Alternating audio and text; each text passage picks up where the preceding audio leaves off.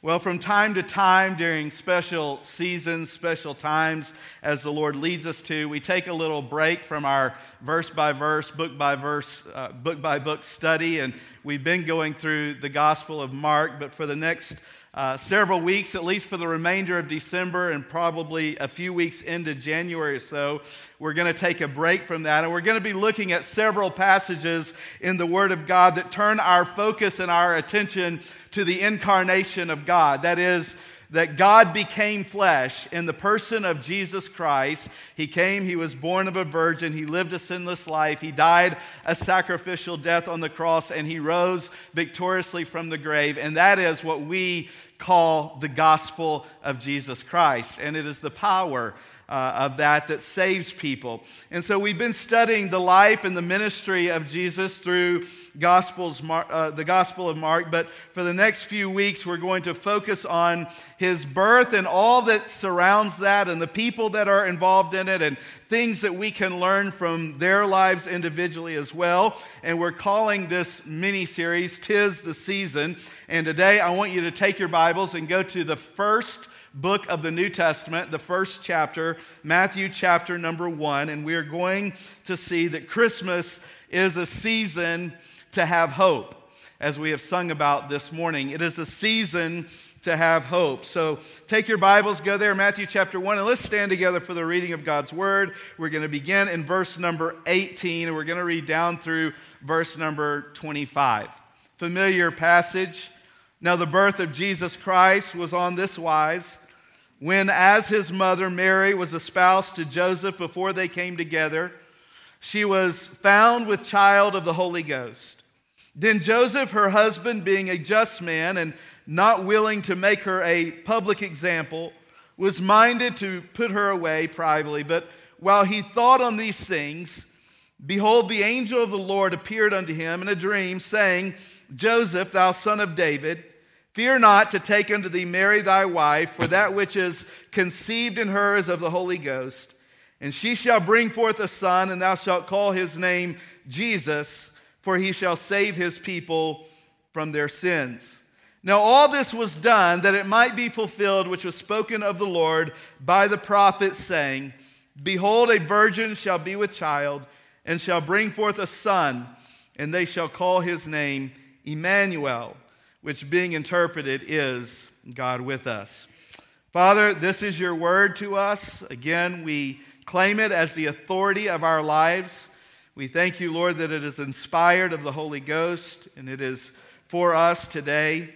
And Lord, I pray that you would help us now as we look at it, that we would surrender our hearts and our lives underneath its authority. And we pray if there's anyone here who has never bowed their knee and put their faith and trust in Jesus, the Messiah, we pray that today would be that day. And Lord, I pray for Christians who are here today. They're troubled, going through difficult circumstances and situations that they don't understand. We pray, Lord, that you would also minister to them today through your Spirit. Encourage us all and challenge us all. In Christ's name we pray. Amen. You may be seated.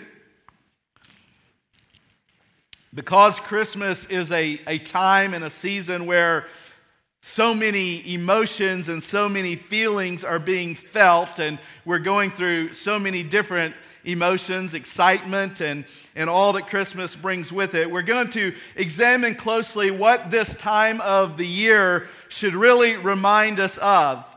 It is a time of the year when we begin to celebrate earlier and earlier, isn't it? I was reminded of this when I was in the Philippines in early November in 100-degree temperatures, pouring sweat, and hearing Christmas music being played all around me, seeing all the Christmas decorations. It's all around us. It gets earlier and earlier every year. I think this year I even saw Christmas decorations going up before Halloween. And so it is something that seems to be celebrating more and more because for many, as the song says, it is the most wonderful time of the year. It's the happiest season of all.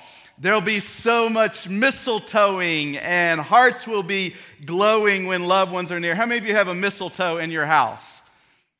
What? We have a mistletoe in our house. And now that it's an empty house,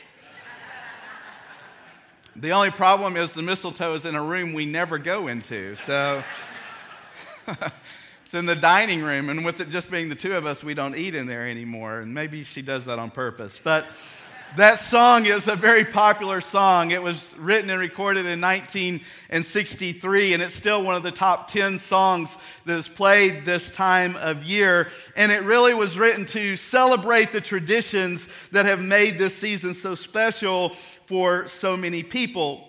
But the truth is that for many it is a time of joy, and we can't wait for it to get here.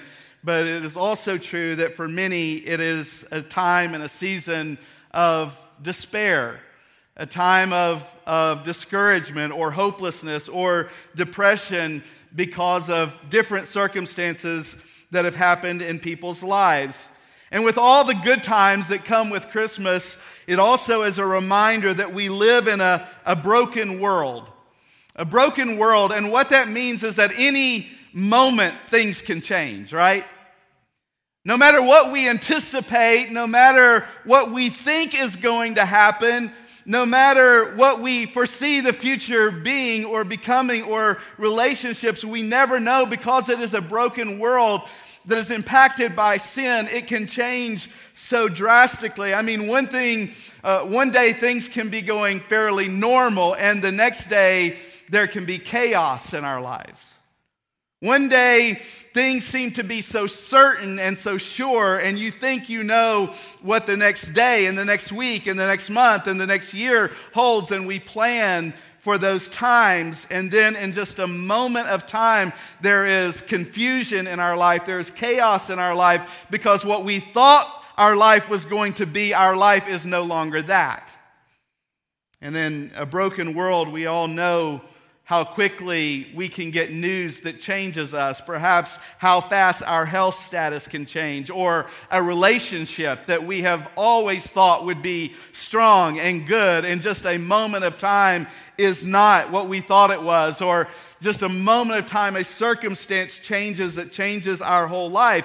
And sometimes those things are because of decisions that we have made, and we're reaping the consequences from that. And then sometimes it is just because we live in a world, a broken world that is impacted by sin, and because it's a temporary world.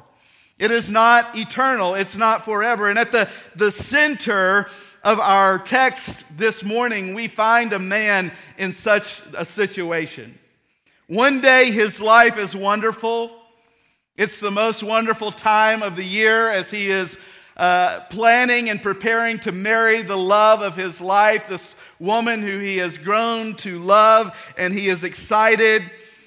And then in just a moment, his life is turned upside down, and he is hit with the most unexpected news. We're reminded in this story that we just read of how quickly life can change, and how we perceive life can change so quickly. And while we walk around this season singing, it's the most wonderful time of the year, when we get into our cars, when we go into the stores, and it is certainly a great time of year, but let us not forget to go back to the first Christmas and all that was going on. And as we look at that event, certainly we look back at it as a whole, and we see that it is absolutely one of the most wonderful events in history. But we're also reminded that in the midst of that, there were some things that there were people who felt hopeless. There were people who were discouraged. And God steps in the middle of that hopelessness, in the middle of that brokenness, to deliver news about the birth of Jesus, who would be the hope of the world. Now, we use that word hope. And in the Bible, when it speaks of hope, it's not like we use the word hope today. Not like a maybe, not like I hope something is going to happen. I love how Pastor Robert Morgan put it. He said, in the Bible, the word hope is not synonymous with maybe.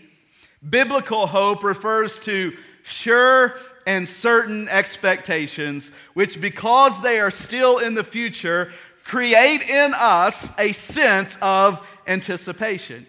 And so in this season of hope, it's not based on our our circumstances or our human relationships or our current health status. Our hope is based on the promises of God's word that can change in our anticipation of the future. How we view eternity with anticipation changes the way we live life now. How you look at life and how you look at eternity now, it changes the way that we live our life now. And in our text, there is hope in the anticipation that the Messiah was going to be born. And today, we experience similar hope in the anticipation of the Messiah's return, as also promised in Scripture, which means this, that no matter where you find yourself today and no matter what situation you are going in, we can have hope, we can have sure and certain expectation creating in us a sense of anticipating based on the promises of God. The promise of God that nothing can separate us from the love of God. How many of you are thankful for that promise? The promise of God that He is working all things in our life for His eternal glory and our eternal good. The promise that He will never leave us or forsake us. Listen, church, no matter what you're going through this Christmas season and the things that have taken you by surprise, we can have sure and certain anticipation, knowing that our God is good, that our God is in control, that our God is working in our life, that He is working all things in our life for His eternal glory and our eternal good. It's important as we live life that we do so from an eternal perspective. So when life changes and when circumstances change, our hope must rest in the Word of God and the will of God. Notice, first of all, and we're just going to kind of walk through these verses this morning, and there's a sermon guide in your bulletin if you would like to take a few notes. The first thing that we see in verse number 18 is the proclamation of hope. Now the birth of Jesus was on this wise, when as his mother Mary was espoused to Joseph before they came together, she was found with child of the Holy Ghost. This is the great proclamation of the coming Messiah. And in verse number 18, the Holy Spirit gives important details about Joseph and Mary and things that we can learn from their life, the couple that God had chosen to reveal His eternal plan for the world and to deliver this child, the couple that would be at the center of the birth of the Messiah. And there's much to learn from their life. First of all, the text tells us that they were an espoused couple. And we understand this in American culture. We understand engagement, but in the Jewish culture, it was different. There were really 3 phases before a couple actually came together. Espousal signified that a contract of marriage had been agreed upon by the groom and by the father of the bride. And the couple was already at this point, they were already legally married under Jewish law, but they had to observe a period of separation before intimacy, during which the groom would prepare a home for his wife and himself. And like many men still today, I can imagine that Joseph was ready for this period of time to hurry up and get over. I can remember our 10-month engagement, and it felt like 10 years. You're just ready for it to be over. You're ready to be able to be with your wife and to spend the rest of your life with her. And so, like all engaged couples, this is a time when there is bliss, and it seems like the most wonderful time of the year. And Joseph is feeling all of the same excitement, all the same joy, all the same anticipation. It is wonderful until in just a moment, it was no longer wonderful. In just a moment, his world was turned upside down. In just a moment, what he thought was going to be certain was no longer certain. So we see the proclamation that came to, first of all, an engaged or an espoused couple. And then we see this about them that is important to note, that they were a pure couple. Verse 18 also reminds us that Mary was a virgin. Notice the phrase, before they came together. And despite the generality that are in some translations, Mary was not just a young woman. Mary was not just a young maid. Mary was a virgin, and that is very important to our faith. The virgin birth of Jesus is a hallmark to our Christian faith, and the Bible is not vague about its detail, and we see this emphasized time and time again in Scripture. It's here in our text. It's also in Luke chapter 1 in verse 26 and 27 and 28. Verse 27 says, "To a virgin espoused to a man whose name was Joseph and of the house of David, and the virgin's name was Mary." It mentions it twice. As Matthew mentions here in our text, even hundreds of years before Jesus was born, it was prophesied by the prophet Isaiah that the birth of the Messiah would be a miraculous birth, would be a miraculous conception. In Isaiah chapter 7 and verse 14, it says, "Therefore the Lord himself shall give you a sign. Behold, a virgin shall conceive and bear a son, and shall call his name Emmanuel." So we see that this is a engaged and espoused couple. We see that it is a pure couple. And we see that they are a blessed couple. Why? Because she was found with child. This was not something that was anticipated. It was discovered through observation. It was recognized. It was detected. But here is the part that makes it blessed, is that she was found with child of the Holy Ghost. The children are not in here this morning, or at least not most of them, but I think that most of us in the room know how children come to be, right? Through the coming together of a man and a woman. And this was a blessed couple because to them came the birth of the Messiah, the only child that has ever been born without a man and a woman coming together in a physical relationship. Notice how Paul writes it in Galatians chapter 4, verses 4 and 5. It says, "But when the fullness of the time was come, God sent forth his Son," notice this little phrase, "made of a woman, made under the law, to redeem them that were under the law, that we might receive the adoptions of sons." This was a work of God, an act of the Holy Spirit. The very Messiah that Israel had been waiting for was the child that Mary carried in her womb. How many of you would say they were a blessed couple? They were blessed by God with this great privilege. 1 Timothy chapter 3 and verse 16, Paul writes, "And without controversy, great is the mystery of godliness. God was manifest in the flesh, justified in the Spirit, seen of angels, preached unto the Gentiles, believed on in the world, received up into glory." So the proclamation of hope this morning is that Jesus Christ was born of a virgin, and indeed he was the Son of God, as it prophesied he would be. And he also, thank the Lord, is the Savior of the world. He is the Savior of the world. He came to save us from our sins. He came as a Savior because you and I were in great need of forgiveness and salvation. I love what someone wrote. They said, if our greatest need was for information, God would have sent us an educator. If our greatest need was for technology, he would have sent us a scientist. If our greatest need was for money, he would have sent us an economist. If our greatest need was for pleasure, he would have sent us an entertainer. But our greatest need was for forgiveness, so he sent us a Savior. And a Savior was born on that day. That was this proclamation of hope. And then notice, secondly, the pondering of Joseph in verses 19 and 20. And there's so much to learn here. As any man would, Joseph wrestled with what to do with this news. What was he going to do? Again, in just a moment, his world is turned upside down, and perhaps he wondered, why is God allowing something like this in my life? I mean, this was not how I planned it. This is not what I thought was going to happen.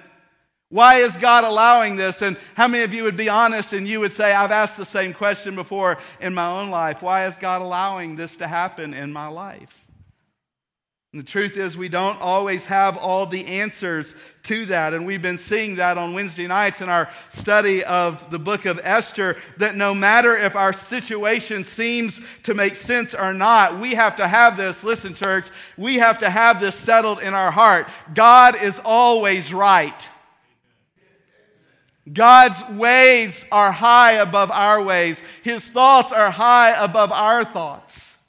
He sees things from a different vantage point. He sees things from an eternal perspective. He sees much more than you and I do, which means that we simply have to believe and settle in our heart that no matter what is going on around us in our life, God is always right. So Joseph had a choice to make.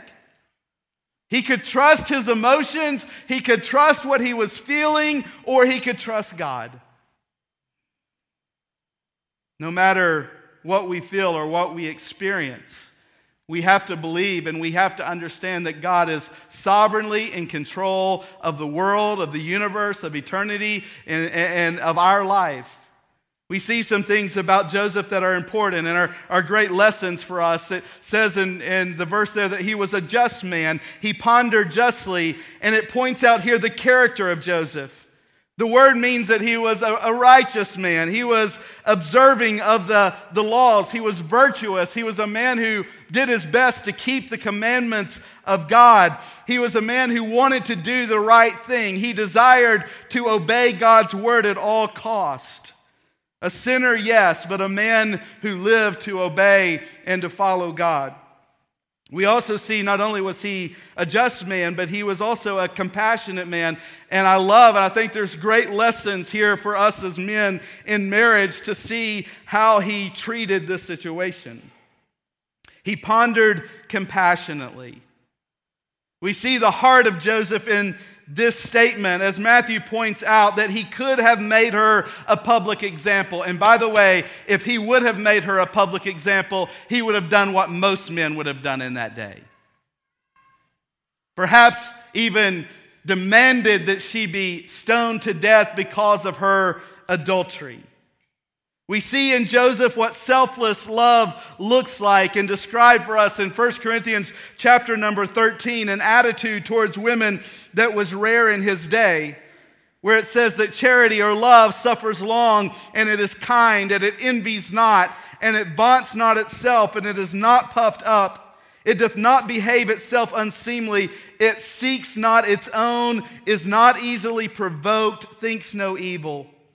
Rejoices not in iniquity or sin, but rejoices in the truth. It bears all things. It believes all things. It hopes all things. It endures all things. And it never fails, but whether there be prophecies, they shall fail. Whether there be tongues, they shall cease. Whether there be knowledge, it shall vanish away.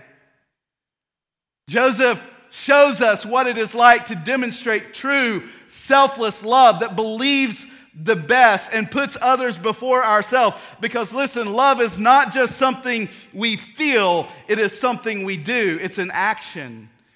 It's a choice. And Joseph acted in the most loving way.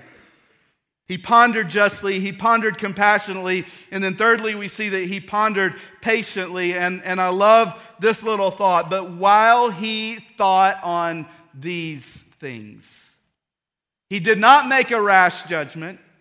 He did not make a quick response. It reminds us that Joseph was a wise man and a just man who did not understand all that was going on in this moment. He did not know what was going on. In fact, all he knows is that my engaged future wife, or at that time under Jewish law, my wife now, that she is pregnant and that is not my baby. And by all visible means, it looks like she has cheated, that she has committed adultery. He hasn't got the answer to this, but instead of acting harshly and rashly and quickly, the Bible says that he thought on these things. There's great wisdom here. When you're uncertain what to do, to wait patiently on the Lord. To be careful not to say foolish things that you will regret. To be careful not to judge God or to say things that even show your lack of faith and trust in God. Because, listen, church, I know you've heard it before, but I hope you'll be reminded of it this morning, that waiting times in our life are not wasted times. God is teaching us in those moments. God is fellowshipping with us, and we can give testimony to that this morning, that in those waiting times when we're waiting on God and we don't understand what He's doing and we are confused about the circumstances around us, that it is in those moments that we experience a fellowship with God and the fellowship of His sufferings and the difficulty of trials and His ministry to us in those times that we would not be able to experience any other time had we not gone through those times. Don't allow them to be wasted time, because much wisdom awaits us in the waiting rooms of life when we're simply waiting on an answer. And when we don't have the answer, we're simply trusting God. As Isaiah chapter 40, verse 31 says, "But they that wait upon the Lord shall renew their strength. They shall mount up with wings as eagles. They shall run and not be weary. They shall walk and not faint." Then lastly, this morning, I want you to see, as we go to the end of the story, not only the proclamation of hope and the pondering of Joseph, but it brings us to this reminder: the plan of God. The plan of God. I mentioned it earlier. Why do things happen the way that they happen? If you're around a preschooler much, and not very often do I brave walking down into the preschool that we have here, but when I do, I'm reminded of their curiosity, their lack of understanding. Why is the sky blue? Why do I have to eat that? Why do I have to go to bed? Why? You're driving down the road. It's why? And we laugh about it. But the truth is, as adults, we come back around to finding ourselves asking the same questions, don't we? Why? A wise man that I worked with years ago, Kim and I in the girls' home, he worked alongside of us. He was much older than I was, and I often would go to him for counseling. And he said, as he was in his probably 50s at the time, and I was in my 20s, he would say, "Josh, when I was your age, I had all the answers. But the older I get, the more questions I have." You experience life, and you experience difficulty, and you experience trials. There are these questions that come up. And the truth is, again, that God always reveals what we need to know in His time, not our time. And as Charles Spurgeon said so wisely, and as Joseph had to do here, when you can't trace the hand of God, you have to trust the heart of God. You have to be able in those moments to trust the character of God, to remind yourself of the truth of God's word, and remind yourself of the true character of God. And so it was for Joseph in the midst of his confusion, in the midst of his questioning, and yes, even in the midst of his heartbreak for what he was going through, he was about to discover what true hope is all about. Because God always has a plan, doesn't He? He always has an eternal plan. We see here that this was a miraculous plan. While Joseph was wrestling with undesirable options, do I make her a public example? Do I put her away privately? What do I do here? God, in this moment, lifts the curtain and He reveals a miraculous plan. Look at verse number 20 again. "But while he thought on these things," while he's pondering, "what do I do? Behold, the angel of the Lord appeared unto him in a dream, saying, Joseph, thou son of David, fear not to take unto thee Mary thy wife, for that which is conceived in her is of the Holy Ghost." Joseph knew of the prophesied Messiah. He had read the prophet's prophecy of it and the prophet's prediction of it. But to hear this news must have brought such relief, such hope, such joy to the heart of Joseph. Not only was this baby made of a woman, but this baby was made and conceived of the Holy Ghost. Luke chapter 1 and verse 35 says this, "And the angel answered and said unto her, The Holy Ghost shall come upon thee, and the power of the highest shall overshadow thee. Therefore also that holy thing which shall be born of thee shall be called the Son of God. Again, why is the virgin birth of Jesus such a big deal? Because it sets Jesus apart from all others. The Bible is clear that one day every king, every person of power will bow their knee, because he is not just another king, he is the King of Kings. He is not just another Lord, he is the Lord of Lords. He is not just a moral teacher, he is not just a miracle worker, he is not just another prophet, he is the Son of God. Or as John says in John 1:14, in the Word, speaking of Jesus, Jesus was made flesh. When he came to this earth from heaven, he was made flesh, and he dwelt among us, and we beheld his glory, the glory as of the only begotten of the Father, full of grace and truth. This was not just another man. This was the God-man. This was the Son of God who he claimed to be. Colossians chapter 2 and verse 9, again speaking of Jesus, says, for in Jesus dwells all the fullness of the Godhead bodily. He is God in human form. He is the incarnation of God. Why else is this so important? Why else is the virgin birth of Jesus so important? Why else is this miraculous conception so important? Because when Jesus went to the cross, he was not shedding the blood of Joseph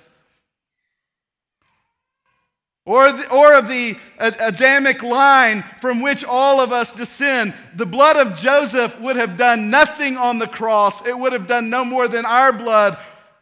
But the saving power at the cross came in the truth that Jesus was virgin born, that he was born of God. Instead, on the cross, Jesus spilled the very blood of the Spirit of God. And that is why no matter what is going on in your life this season, it can still be a season of hope. Because if there were no Christmas, listen, church, there would be no cross. And our hope is not in how things turn out in this life. Our hope, ultimately, Brother David, is in the fact that we are going to spend eternity with Jesus Christ. And what this Christmas season reminds us is that things may look bad and things may not be expected as they are, but we live this life with anticipation and sureness and confidence that one day we are going to be with him forever. Hebrews chapter 9 and verse 14 says this, how much more shall the blood of Christ, who through the eternal Spirit offered himself without spot to God, purge your conscience from dead works to serve the living God. Which reminds us, it wasn't just a miraculous plan, it was a redemptive plan. It was a rescue plan. The miraculous birth of Jesus was God's plan to send Jesus on a rescue mission to save us from the penalty of our sin. Luke chapter 2 and verse 11 says this, for unto you is born this day in the city of David, say the next two words with me, a Savior. Say it again, a Savior, which is Christ the Lord. Luke 19:10 reminds us, why did Jesus come? Why did he leave heaven as the first missionary ever to come to this sin-filled world? Why did he come? He says why he came in Luke 19:10, for the Son of Man is come to seek and to save the lost. 1 Timothy 1:15, this is the faithful saying, worthy of all acceptation, that Christ Jesus came into the world. Why? To save sinners. Paul says, of whom I am chief. And we see this redemptive plan in the very name of Jesus given in our text here. Notice again verse 21. Thou shalt call his name Jesus.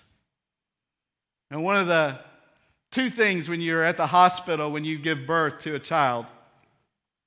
Number one, is it a boy or girl? You know, at the hospitals, they're still not confused about this. The doctors don't deliver it and say it's neither a boy or a girl. They say it's a boy or a girl. But the second question is, what is their name? Is it a boy or girl, and what is its name? And Joseph and Mary, they're not even able to give the name because Jesus' father chose his name. And he chose the name Jesus. Why? Because the name Jesus means this: Jehovah saves. Amen. Jehovah saves. He says, you're going to call this child Jesus. And then Savior means deliver. Acts chapter 4 and verse 12 reminds us, neither is there salvation in any other. For there is none other name under heaven given among men whereby we must be saved. Isaiah 43:11, even I am the Lord, and beside me there is no Savior. You see, Jesus left heaven and he came to earth via the virgin birth for a single purpose, so that our sins could be covered by his precious divine blood, and so that we could have forgiveness and everlasting peace with God through faith in Jesus. Why is the virgin birth of Jesus so important? Because the blood of any man would not have been enough to save you and I from our sins. Lastly, we see not only was it a miraculous plan and a redemptive plan, but it was a personal plan. And again, we see this in a word that's mentioned here in another one of his names. Another name of Jesus tells us of his purpose on earth, and it's given in verse 23. Look at it again. Behold, a virgin shall be with child and shall bring forth a son, and they shall call his name what? Emmanuel. Which being interpreted is God with us. God dwelling with us. And it's a reminder that this plan was demonstrated to you and I in the most personal way. God with us. John wrote it this way in John chapter 1. Speaking of Jesus, listen to what he says. He was in the world, and the world was made by him, and the world knew him not. He came unto his own, and his own received him not. But as many as received him, listen, as many as received him, gave he the power to become the sons of God, even to them that believe, don't miss it, on his name. Jehovah saves. Titus 3 and verse 5, not by works of righteousness which we have done, but according to his mercy he saved us. How? By the washing of regeneration and the renewing of the Holy Spirit. The very message of Christmas then is a message of hope, not a message of maybe, but a message of confidence, a message of anticipation. It's the hope of a sure promise that God came to us, that he purchased our pardon on the cross, and he offers us the gift of eternal life through Jesus Christ, and he offers us abundant life now through the Spirit of God. And Joseph chose to move past his confusion. He chose to move past his circumstances to a place of faith. Scott Hafeman said this, and Brian, you guys can come, we're finished. Hope in God's promises are not a wishful longing, but a faith-filled confidence for the future.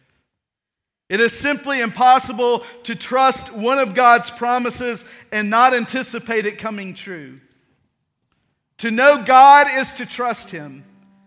And to trust God is to trust his promises. And to trust God's promises is to be sure of their fulfillment. This assurance concerning the future, anchored in God's promises, is what the Bible calls hope. And as Christians, our hope this morning is embodied in the very name Emmanuel, God with us.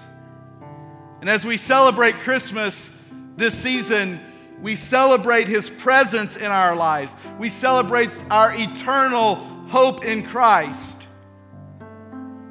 So it is certainly a season to hope, not hoping that our circumstances will change.